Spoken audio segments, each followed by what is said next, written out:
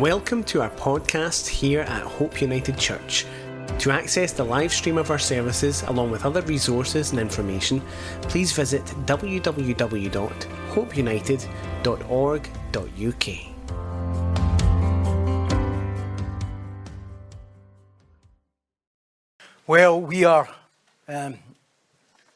almost now kind of getting into a bit of flow here with preaching through, or walking through and preaching through 1 Corinthians, this astounding 16-chapter letter. I don't know how long we've been in it. I think we've been in it since July. We're now into October and we're nearly halfway through the first chapter. Not quite, but we're working our way through that. I think last week I get through one verse and this week I think it's two. But we come into this section that is truly astounding, which actually takes us right into chapter 3. And the subheading's this, same as last week: man's wisdom weakens the cross. Man's wisdom weakens the cross. And we started, as I said, this section last week, still in chapter 1 tonight. We're going to be speaking and maybe sharing. We come up to the anniversary of the Reformation in the next couple of weeks, and it'll be our anniversary, which is great because our own Reformation happened at the exact same time as the anniversary of the Reformation. Then it was the 500th anniversary, which was our first anniversary. So now it's our fifth. No, it's dead easy to remember. You just whatever that date is our date. And so tonight we're going to be sharing about that and maybe sharing some stuff about what we've learned in those 5 years. Maybe not so much just what we've learned that's good, but maybe things that we've done that we think, well, with wisdom. And as we've learned, maybe those things weren't the best things to do, because we're always learning as we move on. And then we're going to share where we're going on Sunday nights of the next month. We're kind of changing things up a bit. Things are going to change a bit, I think, for the good, definitely. Always for the good, and thinking about the congregation. So we'll touch on that tonight. Anyway, last week, as it says, we're still in chapter 1, halfway through chapter 1. Last week, as I says, we only covered one verse. But this one verse sets the whole theme and content of the next and 31 verses or beyond, really up to the end of chapter 3.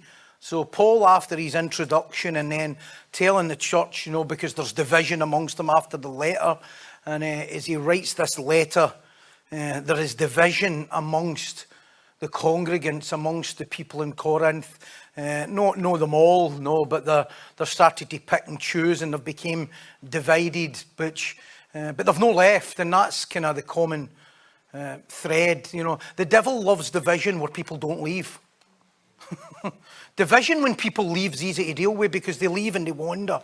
But often what happens is division then ends up staying in the midst. So we really only covered one verse last week, but this whole verse sets the whole content and theme in the next 31 verses. In fact, it covers right up to the end, as I say, chapter 3. Such is the importance of this verse. And as I say, the division was in Corinth, caused by them starting to pick and choose what they listen to and turn due to that picking and choosing. It started to weaken the totality of the message when you start picking and choosing. Now, I know as humans we can't tune into every word, because as we listen to God's word, our train of thought can take us. It always does, so that's why after a service, some people will say, when that was mentioned or that was mentioned, because I'll take our train of thought in certain places, depending on where we live or thinking at the time, what impacts us at the time. But what was happening in the church in Corinth is that they're picking and choosing how they want to hear stuff and what they want to hear. And the moment we start to maneuver the message, we start to hear from a place, and we start to kind of, as it were, start to embrace what's going on in the world, as it were. And we can start to omit the word from our life. And the moment that we start to omit things from the word, doesn't mean to say that you capture everything, but the moment that you start to spend more time thinking about what you didn't like or what you didn't agree with, or what you were not in line with, or looking at the disagreements, the moment that you start doing that, and this is what was happening in Corinth, is the moment that your heart starts to divide for the congregation. That's when your heart starts to divide from the congregation, or starts to divide from the body. We then, in We then turn the word into our words. We decide what we want to hear. And then it becomes man's words. You're preaching to yourself. It's not that man's words were preached to them in Corinth. They preached the word in Corinth. They were never preached. There was never any information in the letter that says the message that was preached was wrong. No, throughout Paul's other letters and throughout the Gospels and throughout the whole of the New Testament, there'll be stuff about false teachers and stuff. Paul here is not talking about false teachers, no, because he says, he never mentions that Apollos is no speaking about stuff, so it's got nothing to do with the message. It's just what people have decided to take from the message and start to shape it and direct it into their own ideas and how they were going to decide to apply it and use it into their life. And we have a clear message, we must, and we start to manoeuvre it to suit our own desires and carnality, and start to turn and shape the word and start to turn it to suit ourselves. You can guarantee that you will start to, even within the body, in the church, you will start to separate from the body. Even if you're still here every week, you will start to fragment from the people in the body. You might not announce it. I'm really divided here. You might not announce that. But what will happen is that you'll start to lose the unity that was vital, that you had maybe at the start. And the carnality of that, and we start to turn the word and shape that word to suit our feelings, our emotions, our desires, our leanings, what we want. And that's what was happening there. And I have never, this is a bold statement here, I have never met a single person who is denying the word or picking holes in the word, who is not starting to fall apart from the body, who is not starting to become fragmented in amongst the congregants. They might not say it. It'll be happening predominantly in their home, not necessarily in here. Because what's happening is they're starting to pick and choose how they're hearing stuff, what they're hearing. They're no longer receiving and obeying the truth of the word. There's stuff going on, whatever's going on inside them, and then what happens is they be in church, but they're no longer part of the church. I can think over the years, you go, you know what? I know they're here, but they're not here. I know they're in church, but they're no longer here. They're here, but they're absent. And many of them would say, many people say, oh, well, you know, I'm not really connecting now, and all sorts of stuff happens. And you think, well, what's moved? What's moved? I think in immature churches, what they often think is, and I've seen this when it's immature, they think the elders in them who are really committed are a clique. They're no cliques. They're just more committed. It's not the same thing. It looks like cliques. It's just that they're committed to accepting everything in the word in its totality, and other people are not. That's where the division is. The division is not in, you know, they're into that and they don't like us. The division is they're totally committed. Well, we're picking holes in it. No, and I would ask the question, I'm not saying this happens here. I'm not saying that. I'm just sharing, the content of the word. But if that's happening and you feel a wee bit outside, you need to ask yourself, how much are you embracing what everybody else is embracing? Is maybe a better question. Well, I've never met a single person who's denying the word or picking holes in the word, who's not developing a divided mind from the body. Of course, some then start to gather others around them. That's only possible in certain churches. I'm grateful that we're not a church where somebody would get any length of time to gather their own message and then start to distribute it in the church. Some of us have been part of churches like that, where people gather their own thoughts and their own message, and then they're preaching for the pews, which we've spoke about before. I know there are churches like that. I mentioned a few weeks ago, I know Fraser was part of a church years ago where everybody had their own message. There were even people in the congregation printing tracts and letters that was contrary to the preaching on the platform and handing out to the congregation. Isn't that disgusting? It's also weak leadership. It's also very weak leadership, because that should be confronted. That should be confronted and challenged and have a conversation with. No, if your brother sins against you, go and approach him. No, we should be using Matthew 18 in that. And if there's still no resolution, no, put that person out, because that's causing division. And what's happening in the church in Corinth, it maybe wasn't as severe as that yet, but it was starting to go that way. No, history tells us it ended up there. In fact, history tells us that most churches end up there. It's where they end up, with this divided kind of spirit. But it's because it's allowed to have a habitation in the place. And it's allowed to habitate there. No, and that's why the more united we are and as one mind, one body, as Paul says, it's much less, there's no really any ground for that bad fruit to flourish, as it were.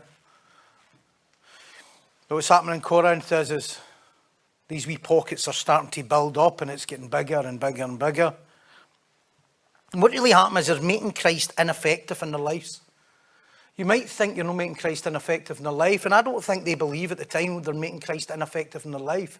But see, when you start picking and choosing what you like and what you don't like, you're starting to make Christ ineffective in your life. They're nullifying the power of the word by using their own word. And that's what is weakening them and starting to weaken them in every area of their life. If I look at my own life and look intently in the mirror and I look at where is my life at its weakest, where I'm not allowing the word to speak to my life, where I'm choosing to go with what I want and what I think and my take. Remember a few years ago there was a guy in church who came and he was a believer. I believe he was a believer, and I believed with the right support. He was a wild evangelist. You often get these evangelists that they're unharnessed. No, they're like freelance evangelists, right? The world is full of freelance evangelists. They really don't really attach themselves to anybody. They maybe attend church the odd time, but they're not really part of church because they're too busy doing their own thing. So this guy came and he was I believe with the right support, the right nurture, and the right accountability, he had the potential to be a phenomenal evangelist. He definitely had the courage for it, and he had the boldness for it.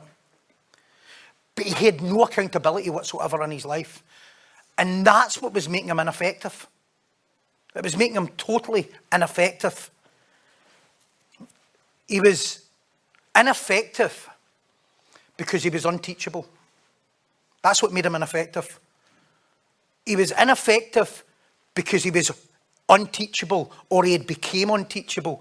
I knew people that knew the guy in the past, and they said he was unteachable then as well. You usually find that people are unteachable are usually Christians on tour. I mean, they're moving about. But if you asked him and spoke to him, he would say that he stood in the word and he believed the word. And if you did not know any better, you would go, you know what, there are elements where he was right. You know, he'd be dead bold. But it lacks such godly wisdom because he was going in his own thing. And what the problem was is he had the word that he was using, but you couldn't hear the word because he was speaking too loud. Do you get what I mean by that? You're like, I can't hear what you're saying about God's word because everything you are is louder than the word. So basically, his agenda and his issues was louder than the truth that he was trying to speak. So I spent some time with him quite a bit, and he continued to ignore anything that didn't suit him.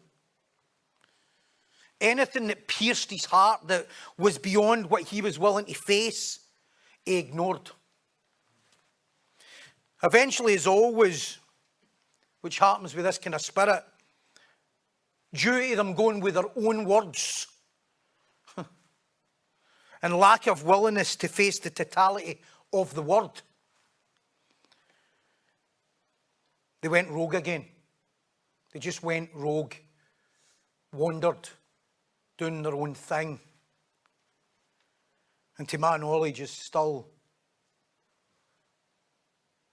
running riot, going rogue, what is that but a divided spirit for the body? And we see it a lot, and you see it in churches, these travelling evangelists. And you're thinking, what body are you part of? What church are you part of? Have you been sent out from the church? Do you have an eldership and a leadership? Do you have are you part of a congregation? And often they're not. Often they're no part of a congregation. In fact, they're so not that part of a congregation that they've never sat under, listened to the word for that long, because they're too busy on tour, bringing their own message. It's like the modern, these cool, hip preachers. There's one the other day I watched a video, Rich Wilkerson Jr. I don't mind mentioning his name. I'll happily mention his name. Rich Wilkerson Jr. And he was preaching. And he said something that I thought, I've heard that a million times. I don't know why people are getting so excited. Have you ever noticed how the pragmatics in these modern churches get excited about almost nothing? It's like, it's so immature, in it. It's like kids like, sweets, I'm so excited. I'm like, you're getting a bit overexcited about a bar of chocolate here. Don't get me wrong, I get a bit overexcited about a bar of chocolate, but only Toblerones. So anyway, he was preaching, and you've heard this before, and I can't remember the words, but you'll know exactly the statement. It's like, God doesn't qualify the called, he calls the qualified. That, he doesn't call the qualified, he qualifies the called. That's all he said. I have heard that at least 500 times. He's just repeated it, and he's standing like that. And he said it that loud, and the people are going wild in a frenzy as if it was something that was revelation. It was not revelation. It was man's words. Here's the thing that John MacArthur says. Here's just a wee side thought here. John MacArthur says the greatest attack in revelation is man's words. End quote. It's the greatest attack in revelation is man's wisdom, because it stops us hearing from God. I don't mean hearing from God audibly. You understand what I'm saying? It stops us trusting in God's word. So anyway, he started doing that, and he was doing it, and he was going for it. And at the time, the camera looked, this was on a reel, and he had a glass of water on his table, and it fell. And it fell over his Bible. And he went like that. It wasn't that what got me. So I wrote the post. I says, just think how excited they would have been if it was an open Bible that the glass of water fell on. His Bible wasn't even open. The Bible was sitting shut on a table while people are getting in a frenzy about him sharing nothing to do with God's word.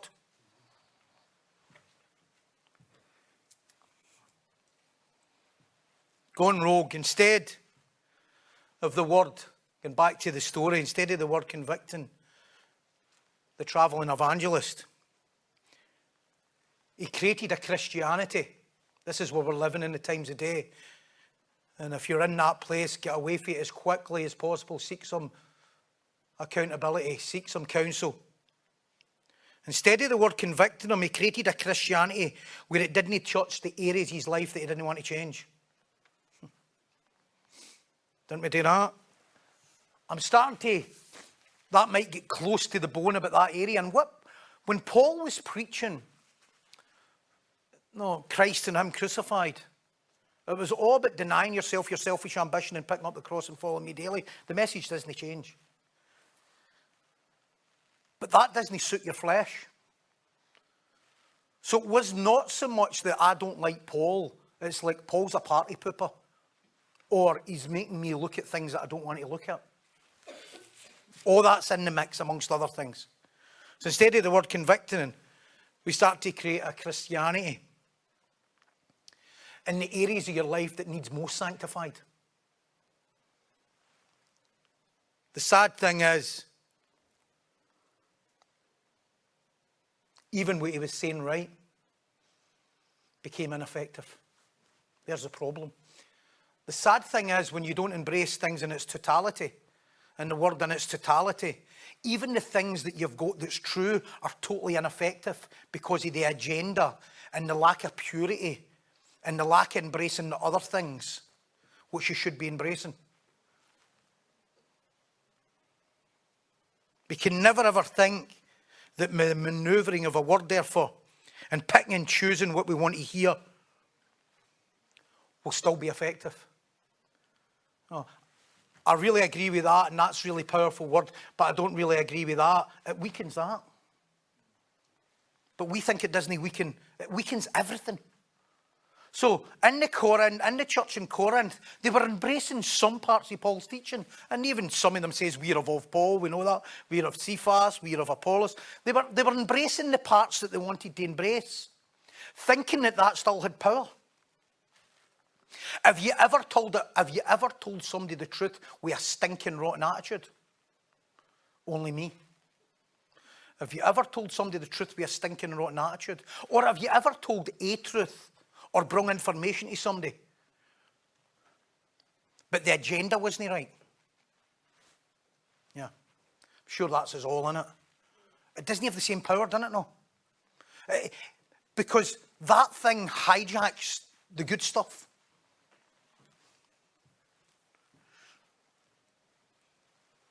So we must never think that manoeuvring of the word and picking and choosing what we want to hear is no making what the truth is less effective. It does. Paul writes also to the church in Galatia. Let me just read the scripture here. This really helps with this. Not that you need to get into another letter to kind of get to the bottom of this, but just to say that this wasn't just a problem in Corinth. This became a problem in the church in Galatia. In fact, if you look at the 7 churches, it starts to become a problem everywhere, except the church in Smyrna. Galatians 5:79, as Paul writes to the church in Galatia, says, you ran well. Who hindered you from obeying the truth? What a question. You used to be a great Christian who was full of faith. Who hindered your walk? Who hindered you from obeying the truth? And then he goes on and says, this persuasion does not come from him who calls you. A little leaven. Leaven's a whole lump. A little leaven spoils the whole lump. A little bit of pride spoils everything. And John Calvin, in his sermon in this verse, if you've ever gone to read Calvin books and Calvin's easy to read anyway, he's not like some of the Puritans. But if you ever really want to delve into any Calvin's writings and really get into the mind and the genius, if you like, that's John Calvin, some of his sermon commentaries are phenomenal. His sermon commentary in Ephesians, outstanding, and his sermon commentaries in Galatians, outstanding. He writes a sermon commentary in these couple of verses. It's 13 pages of a sermon. The sermon's entitled, Fighting to the End for God's Pure, Infallible Truth. Isn't that a great message title? Fighting to the end for God's pure, infallible truth. And that is really what Paul is doing. This is what he's done his whole believing life. He is fighting to the end to stand for God's pure, infallible truth. Why? Because nothing else is effective to win souls or to sanctify souls. Calvin says, all who obey the truth run well. Isn't that truth? So here's a statement, here's a challenging question. How are you running now? How's your run at the moment? All right, stumbling a wee bit out of puff.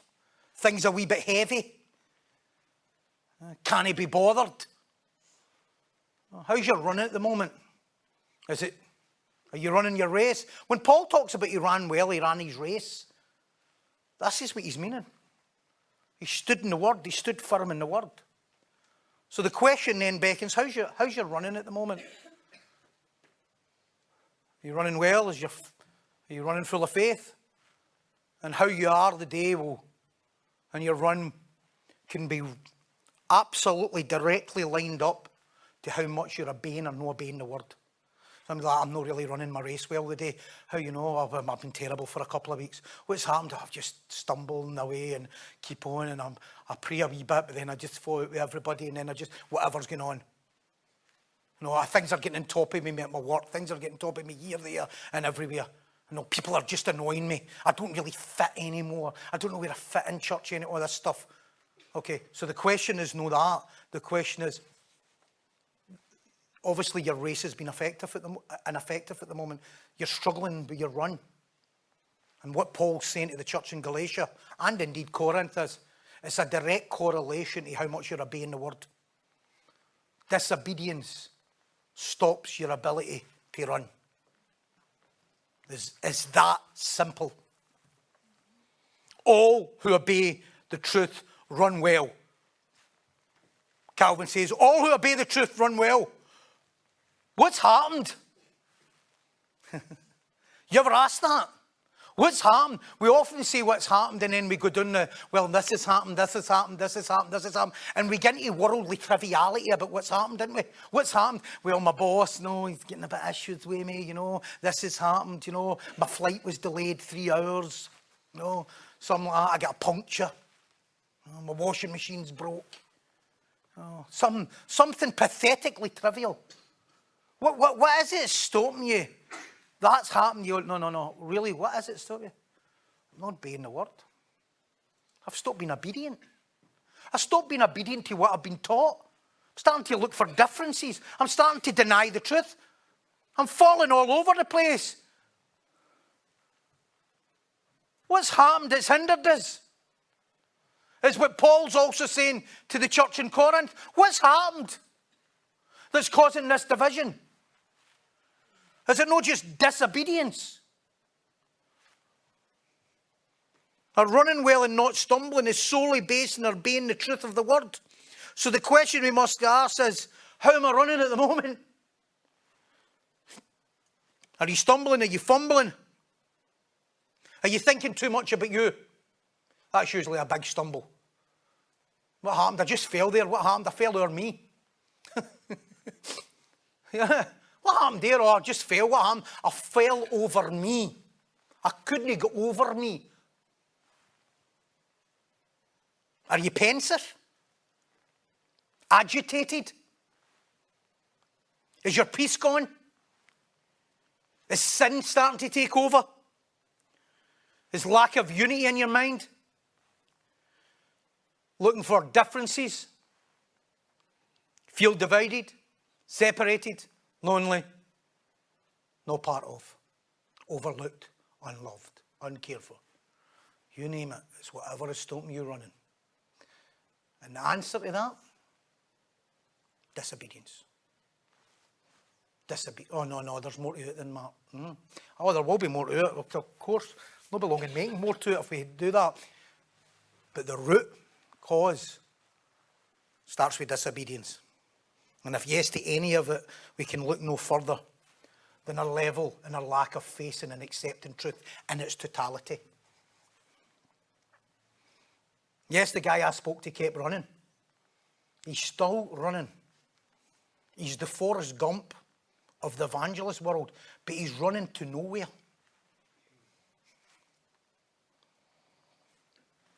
And this is what Calvin says.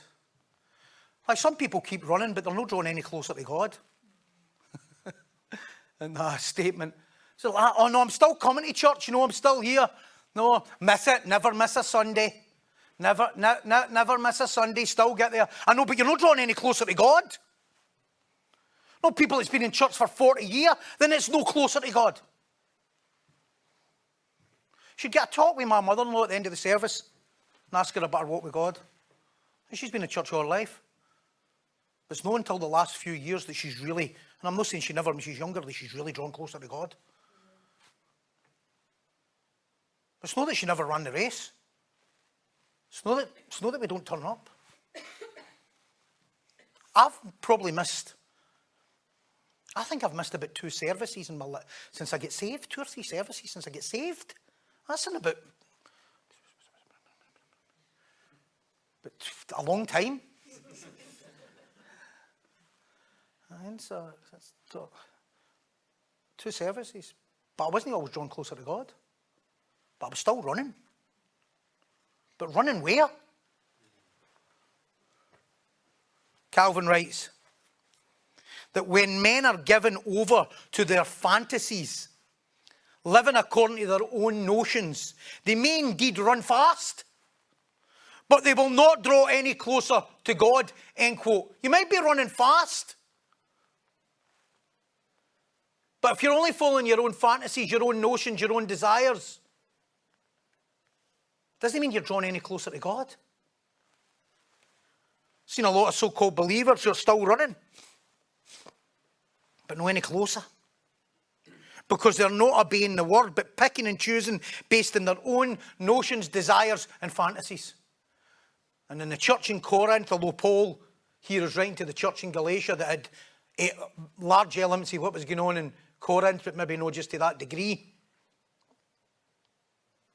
The same thing's happening in Corinth. They're following their own notions, desires, and fantasies. Starting to pick and choose what they like and what they don't like, and creating the Christianity based on what man thinks or their own desires. All of this, of course, never tackles the flesh. You know, my dog passed away 2 weeks ago. It's devastating. Still devastating. Every day is devastating. It really is. It's devastating. I weep out, I cry every day. And a lot of people have been very compassionate. And I'm not trying to be controversial here, but I just want to share a point here. So I'm not getting into a debate. So people have had letters, have had other stuff saying, you know, that's great, you'll meet Harley in heaven and all that stuff. Right? I don't believe that doctrine, okay? I just don't believe that doctrine because it's not in the Bible. No any other reason. But I don't mind if somebody does. I'm not going to argue about it. It's no big deal. That's not my point. What my point is, I've had a lot of unbelievers telling us I'll meet them in heaven. And I'm like, you want to be concentrating your own getting into heaven?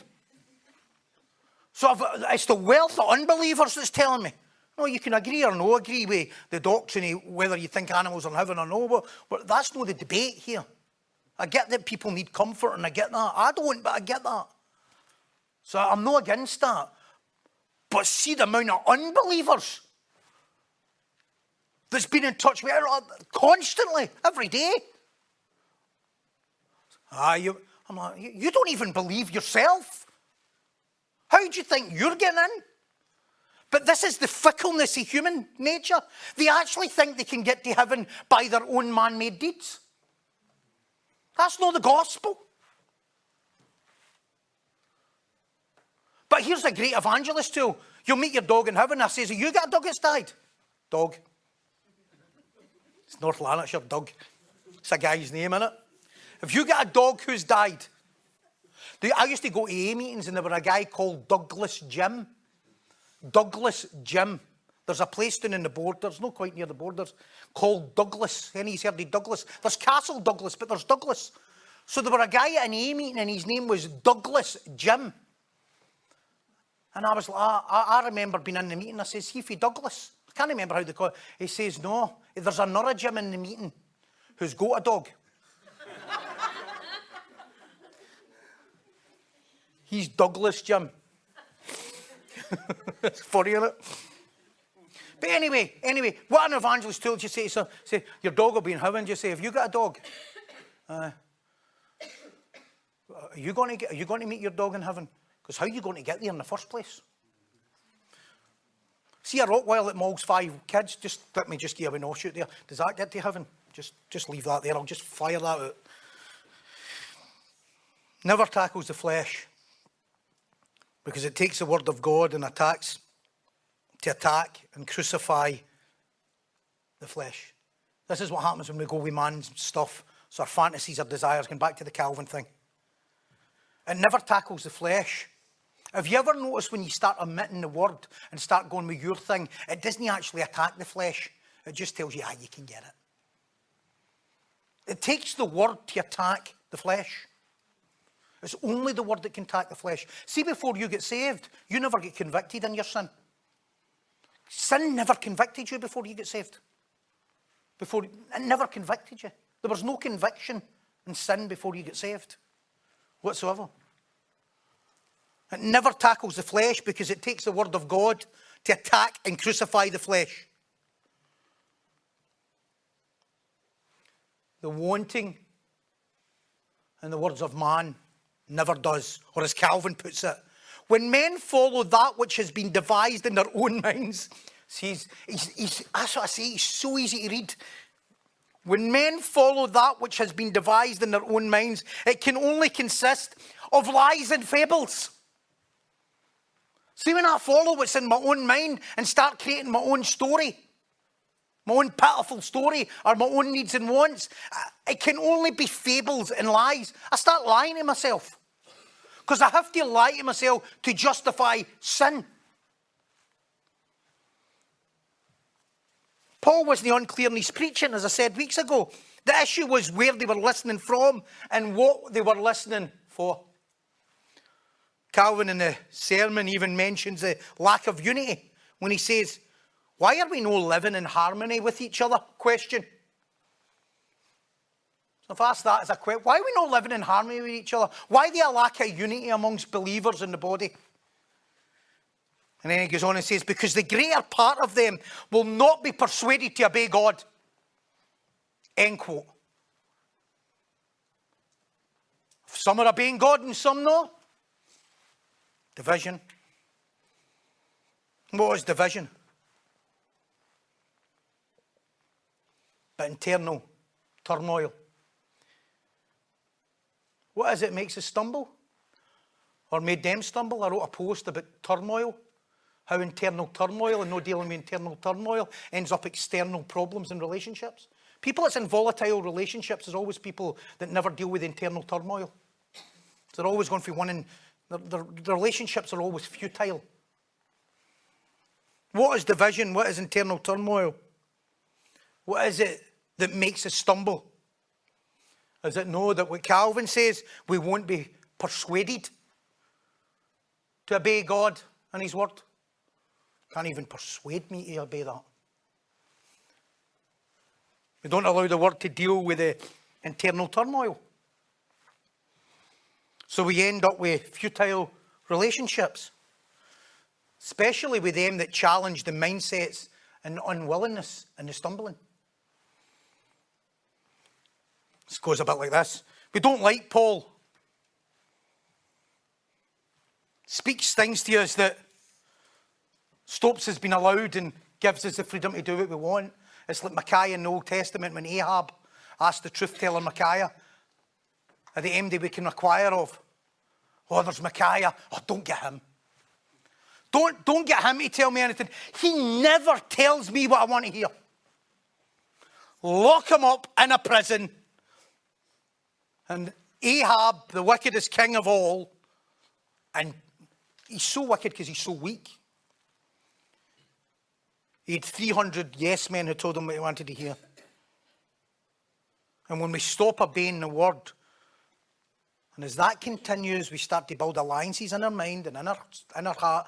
We start to build, and with people that contradict the obedience that we ought to be having. Don't like Paul. He speaks things to us that makes us not be able to do what we want. Yeah, because he sees that that's the very thing that unites us. That's why he's asking us to stand in the word. Because that's the thing that unites us. And the opposite divides us. It doesn't just divide us as believers. It is no way of convicting us. That's the problem. The lack of word has no way of convicting you. That's why you would rather not have it. Sorry, let me say it again. That's why your flesh would rather not have it. That's why the church hates the word. I know that sounds shocking. The church hates the word. The modern church hates the word because it's convicting. The carnal, man-made wisdom does not convict sin. It justifies reasons. Oh. Modern psychology. And as you read the commentaries, especially John MacArthur writes, I think John MacArthur's commentary on 1 Corinthians, this is just a personal thing, I think he's best. But modern psychology doesn't convict sin. Yeah, so we're living in a time, okay, so where the church is now converted to modern psychology, pragmatism, okay, self-help stuff. That's in the church. We know it's in the world, but now it's in the church. It turns sin into choice, doesn't it? It turns sin into your truth. And this is how it deals with sin. As long as you can try and convince yourself it doesn't bother you, you can keep going. Modern psychology doesn't get you to stop doing stuff. It's trying to get you to self-love yourself so that you're not annoyed when you do stuff. That's a bit, does that make sense? Is that okay? No, because I know I'm a fast speaker. Modern psychology isn't trying to convict you doing wrong. Modern psychology is trying to get you to be a bigger person so that you can accept when you're doing wrong and not give yourself a doing about it. That's modern psychology.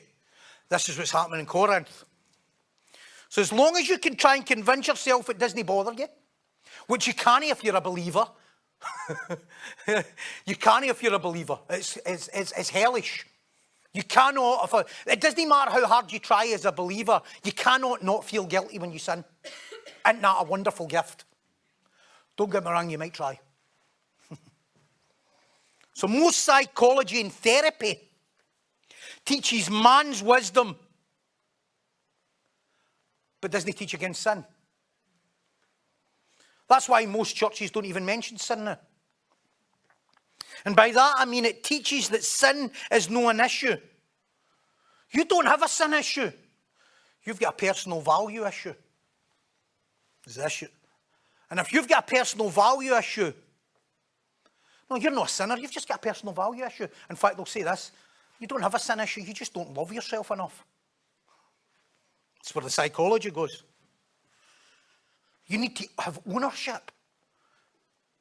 I even had a mentor, right? This is true. I had a mentor for a good few years, a phenomenal communicator, who now teaches, he doesn't even mind. In fact, he interviewed a woman a few years ago. I couldn't believe it.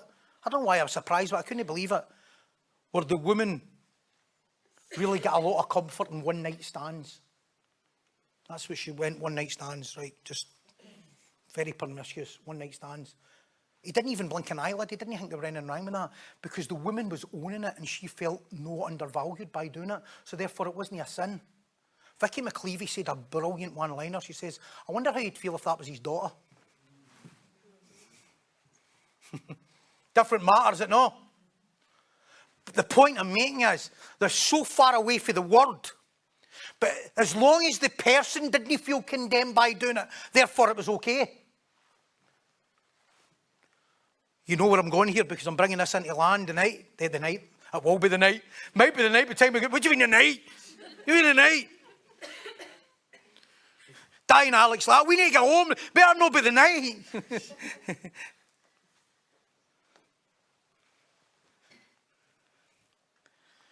But what it teaches us is it teaches that as long as I'm living it and I'm owning it, then it's no sin. And what starts to happen is, and what's happening in the church in Corinth, this is starting to happen and permeate. And what's happened is it started to happen and permeate into the church. So as long as I feel valuable, and we keep on playing your valuable card, then it's no sin. Because I'm owning my shame as modern psychology. So the person might say, yeah, but guilt is killing me. The word would say, yes, guilt is due to sin and separation from God. That's where guilt comes from, isn't it? Sin and separation from God. Why are you naked, Adam? Because they ate the apple. Why are you hiding? Because I'm full of shame. But man's wisdom, man's word says, let's learn not to feel guilty. Let's learn to love yourself more, not feel guilty, so that when you do stuff, you'll not feel bad about it. Now, you might be thinking, what do I mean by that? Ask yourself, when you're not obeying the word, how much you can justify what you're doing.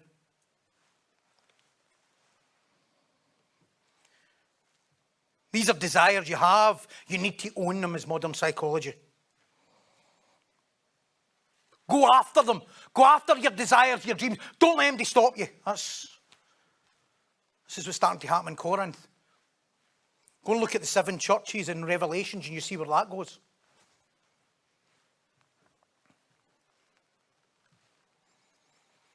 You might think, well, this isn't how division happens in church. It is when you stop obeying the word. That's exactly what happens. But instead of running after and pursuing God's word, you start pursuing your carnal desires. The Corinthian church stayed and started to make Paul's message no effect. It's not that they left. They actually stayed and made it no effect. The greatest battle in the church today is not that people leave, is that they stay and change the message. That's the battle. The world will follow the world and they'll be convicted. We get that. But the so-called believer will often stay and become divided. That's where the great danger is. That's why we see the fall and the total breakdown in the church. A divided church is way worse than worldly division, because it claims to stand in truth and know God, but it's got another gospel. Anything other than the word being spoke and preached will never be the glue that keeps believers together. This is why in the modern church there is division amongst division and cliques and wee pockets of different stuff everywhere. Because the glue, which is the word, isn't the one that keeps people together. The Corinth church started well, as did all of them. And Paul wrote to the church in Galatia, he's like, you started well. But the lack of obedience to the word and truth is now what's affecting them and stopping them. Yes, we may be obedient in line with some things, but again, as Paul says, it's only a little leaven. It's only a little bit of pride. It's only a little bit of unwillingness. It's only a little bit of dragging our heels. It's only a little bit of, you can speak to him about that, but don't touch that area of my life. Don't get near the money. Don't get near the money, honey. Don't bring the word near that. Don't bring it back to my carnal desires. Don't bring it near my obsessions. Don't bring it to my codependency. Speak about anything, but don't get near that. And the minute that does, that gets shut. And you think you're going to still be as effective and powerful in every other area. But it only takes that bit to start to spoil everything. Because that's what you're listening for. And you listen and you think, oh, if they get near that. Have you ever been listening, you're not ready to deal with them, and you think this conversation's going quite close to what I need to be dealing with? You're like, oh, you don't like it. Before you know it, as Paul says, it's starting to filter into who you are. Anyway, I've not even got to the verse yet, and there are 10 minutes to go, less than that. So this is me at my first verse, and I'm not even at the first verse. Verse 17, where I was last week. Oh, this is the verse. Oh, this is encompassing it. 1 Corinthians 1:17, for Christ did not send me to baptize, but to preach the gospel, not with wisdom of words, lest the cross of Christ should be made of no effect. Man's wisdom nullifies the cross. Paul then starts the in-depth examination and warning. I'll only read these two verses to conclude this morning, verse 18 and 19. For the message of the cross is foolishness to those who are perishing, but to us who are being saved, it is the power of God. Verse 19, for it is written, I will destroy the wisdom of the wise and bring to nothing the understanding of the prudent. Praise God. For the message of the cross is foolishness to those who are perishing. The message of the gospel is nonsense. It's foolishness. It's idiotic to those who are perishing. You ever shared the gospel with someone who looks at you or looks right through you as if you're an idiot? Just every day. You can almost tell when you're talking to them, they're looking at you, innit? They're lights that they're just looking at you like that. You can almost hear them saying to you, you're an idiot. You're an idiot, you're talking rubbish. I don't believe a word you're saying.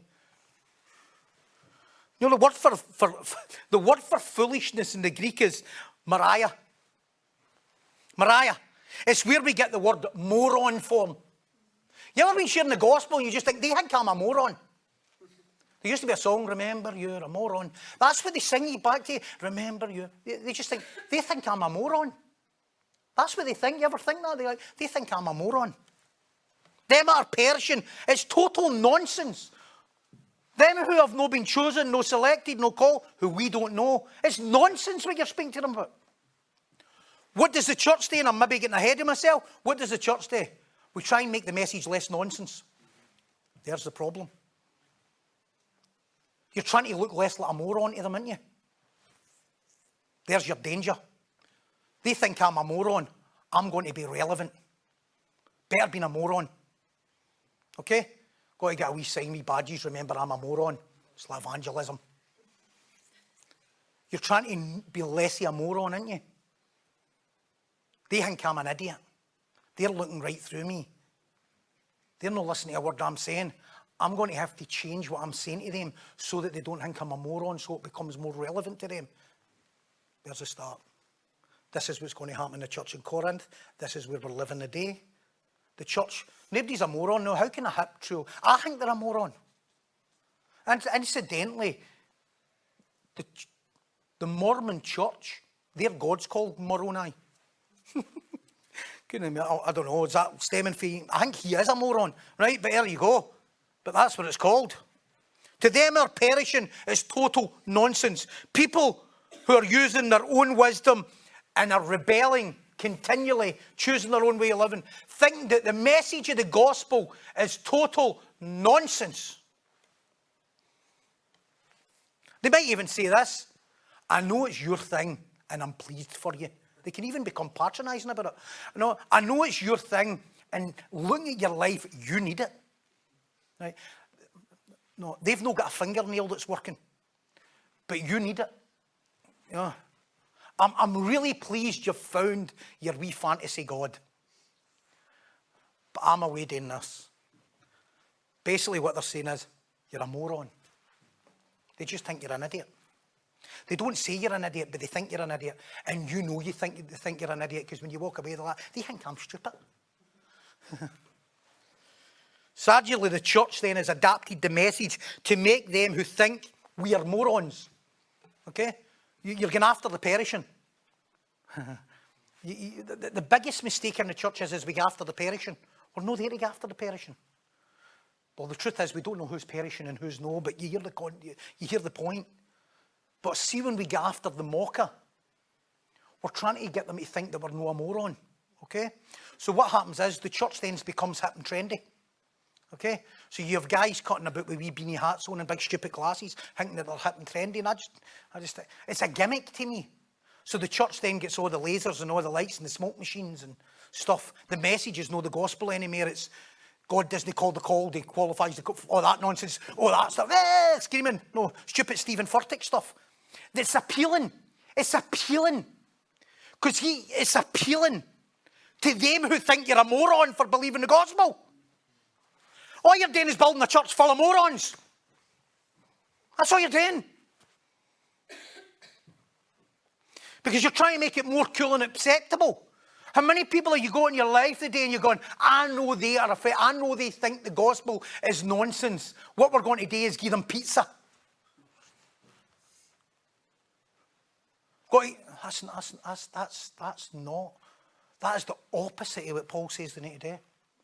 And what was happening in the church in Corinth, if you remember in the introduction, people in Corinth, 500,000 people nearly, people in Corinth was coming into the church and standing at the door and having a wee look and going like, right, what's going on here? They might have went to the church 6 months before and like, I don't like it here. Folk would have got saved, some would have gnashed their teeth. No, I don't like it here. But then what would have happened? No, I don't like it here, full of morons here. But then the word gets out in the street and they go like, have you been to the church in Corinth? Have you been up to Corinth recently, the church? No near as many morons now. I find it really irrelevant. I find the church really relevant now. And what happens is the unchurched come in. And them who are not going to be persuaded by the word or offended by the word is now changing the word. See the Church of Scotland? The Church of Scotland have been frightened of becoming morons. That they change the word to suit the world, who will still never accept the message. They're still not accepting the message. Leon Morris says this: the message does not please the perishing anymore due to the simplicity in which it's presented. End quote. Is it not a statement? Meaning, doesn't matter if you change the gospel to suit them who think you're a moron, they're not going to accept the message anymore, because you have to get the gospel for them to be okay with you. And see deep down, they still think you're a moron anyway.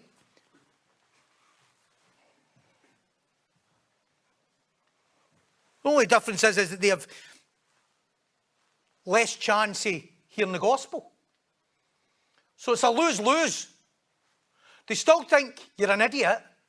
They still think you're speaking nonsense. They also know that you're dressing it up. They're not daft. The world's not daft. They're kidding on. You know, you get these people into church in a false pretense, didn't you? You get them into church. You're better saying to people, you've got to come to church. You know, if you're a sinner, you've got problems, get yourself to church. Maybe not as bad as that. You understand what I'm saying. But see what happens in the church. They come in, they can be here for months. We're having pizza night. We're having dress up as Mickey Mouse night. You don't know that stuff. It's embarrassing. It's embarrassing. You're dressing up as all that. And what's happening is they're still sitting in the crowd going, and then you're like, I'll sneak Jesus in the back door because they think I'm a moron. But see, when you sneak Jesus in the back door, they just think you're a moron with a Mickey Mouse suit on. They don't think any different. They're still not accepting it. But we think we're making the gospel more palatable to them. And it was not any more palatable. It was becoming... Because them who are perishing's perishing. Okay, I really need to close. Paul never changed the message to suit the desires of the crowd. That's what he's hammering home to the Corinthian church. You were saved by grace alone, through faith alone, in Christ alone. By preaching of the word. No by man's wisdom. Man's wisdom, none of us are saved by grace by man's wisdom. And if none of us are saved by man's wisdom, why do we think other people will be? Paul never changed the message to suit the desires of the crowd. They wanted more worldly knowledge. Corinth was obsessed with worldly knowledge, as was 50 miles away in Athens, the Athenians. No, the Stoics and the Epicureans, they gives more knowledge, gives more knowledge. Paul even says, I'm not even staying any longer to give you more knowledge because I know that's all you want. You think I'm a moron. I'll go and be a moron to somebody else. A great lesson here. The more we veer from the gospel towards a man-centered message, the less likely are to convict people and stop them perishing. We know we can get into election there, but you get the point. It's foolishness to those who are perishing. But that doesn't mean to say that we have to turn it into something that people accept. Because the very next line, Paul says in verse 18, but to those who are being saved, it is the power of God. Same message. Somebody sees you as a moron. Somebody sees you as speaking truth into them that convicts their soul. It's foolishness to the world, but not to them that God has chosen and called. It is not foolishness to them. Who's our mission field? Acts 17:17, them who happen to be there. I don't know who's perishing and who's going to... I don't know who thinks I'm a moron and who's not. Can't I look and go, right, wait a minute. Sometimes we up folk before we evangelise, they think I'm a moron, wait, and I'll change the message. Who's our mission field? Whoever happens to be there. But not all there will think we're all there. Yet to those who are being saved, I'll make perfect sense. This is the wrestle in your mind. I'll make perfect sense. When I spoke at the top of Mars Hill a few weeks ago, I just spoke to those who happened to be there. Most people were walking about taking photos and doing stuff. I don't even think they knew what they were standing on, nearly everybody. There was a wee woman there who was trying to explain to people, good, that was her mission field. She felt, I'm going to explain to you what ground you're actually walking on. But I just spoke to who happened to be there. Most just walked by. But one couple didn't think I was a moron. Just one couple. There were hundreds of people there. But only one couple didn't think I was a moron. That's who mattered. That's who we were preaching to. I was a moron to most, but not to all. We have to get over our shame. The world will try and intimidate us and turn the world into something else. It's worse when that starts happening within the church. That Paul, I don't agree with him. He's a moron. Don't agree with that Pastor Mark, he's a moron. See, when you start saying that within the church, you're in deep trouble. Thinks he knows stuff, he's a moron. That's not the language of unity. I'm just saying, as your message is no hindrance to what I want and what I desire. Morris says, and I think this simplifies the truth, and I'll close with this, I'm going to get into verse 19. Verse 19 simply, I'm just hammering home the point by sharing Isaiah 29, where he talks about the kings, Assyria coming to nothing. So that's what it means, but we'll get into it next week. Morris says, and I think the simple truth helps us evangelise. That's simple truth. When we talk to them being saved and them perishing, he says, ultimately, every human being falls into two categories. Every human being. This is a great leveler. It's a great way when you approach evangelism. Every human being falls into two categories. This is what he says. Ultimately, almost fall into these two classes. There is no other. They're either them who have been saved or they're them who are perishing. That's it. May seem brutal, but it's that simple. A preaching will either win souls or will absolutely do nothing to a human being except make you look like a moron in their eyes and further their continued perishing lives. They don't think they're perishing, they think they're flourishing. But they're perishing. So what do we do? The next 3 chapters will just continue to hammer this point home and home and home again. We preach the gospel in its totality. We don't veer away to suit whatever somebody's feeling or somebody's thinking. And to them who have been chosen and called, who we don't know, when God sees fit in his time when we preach the word, something will snap in them and they'll be convicted at that moment. Therefore, we should never be ashamed of the gospel. Never be ashamed of the gospel, nor change it to suit what the world wants, which was happening in Corinth, which we never want to happen here, which has happened in the world, but there's wee pockets. I heard Sinclair Ferguson saying this.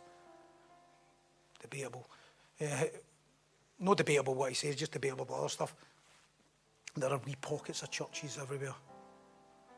There may be no big churches, wee pockets, where they're still preaching and standing in the truth of God's word. It's not popular. You're a moron now. I was a moron before I get saved. A moron for Jesus is brilliant. For where I came from. And I'm sure where you came from. Amen.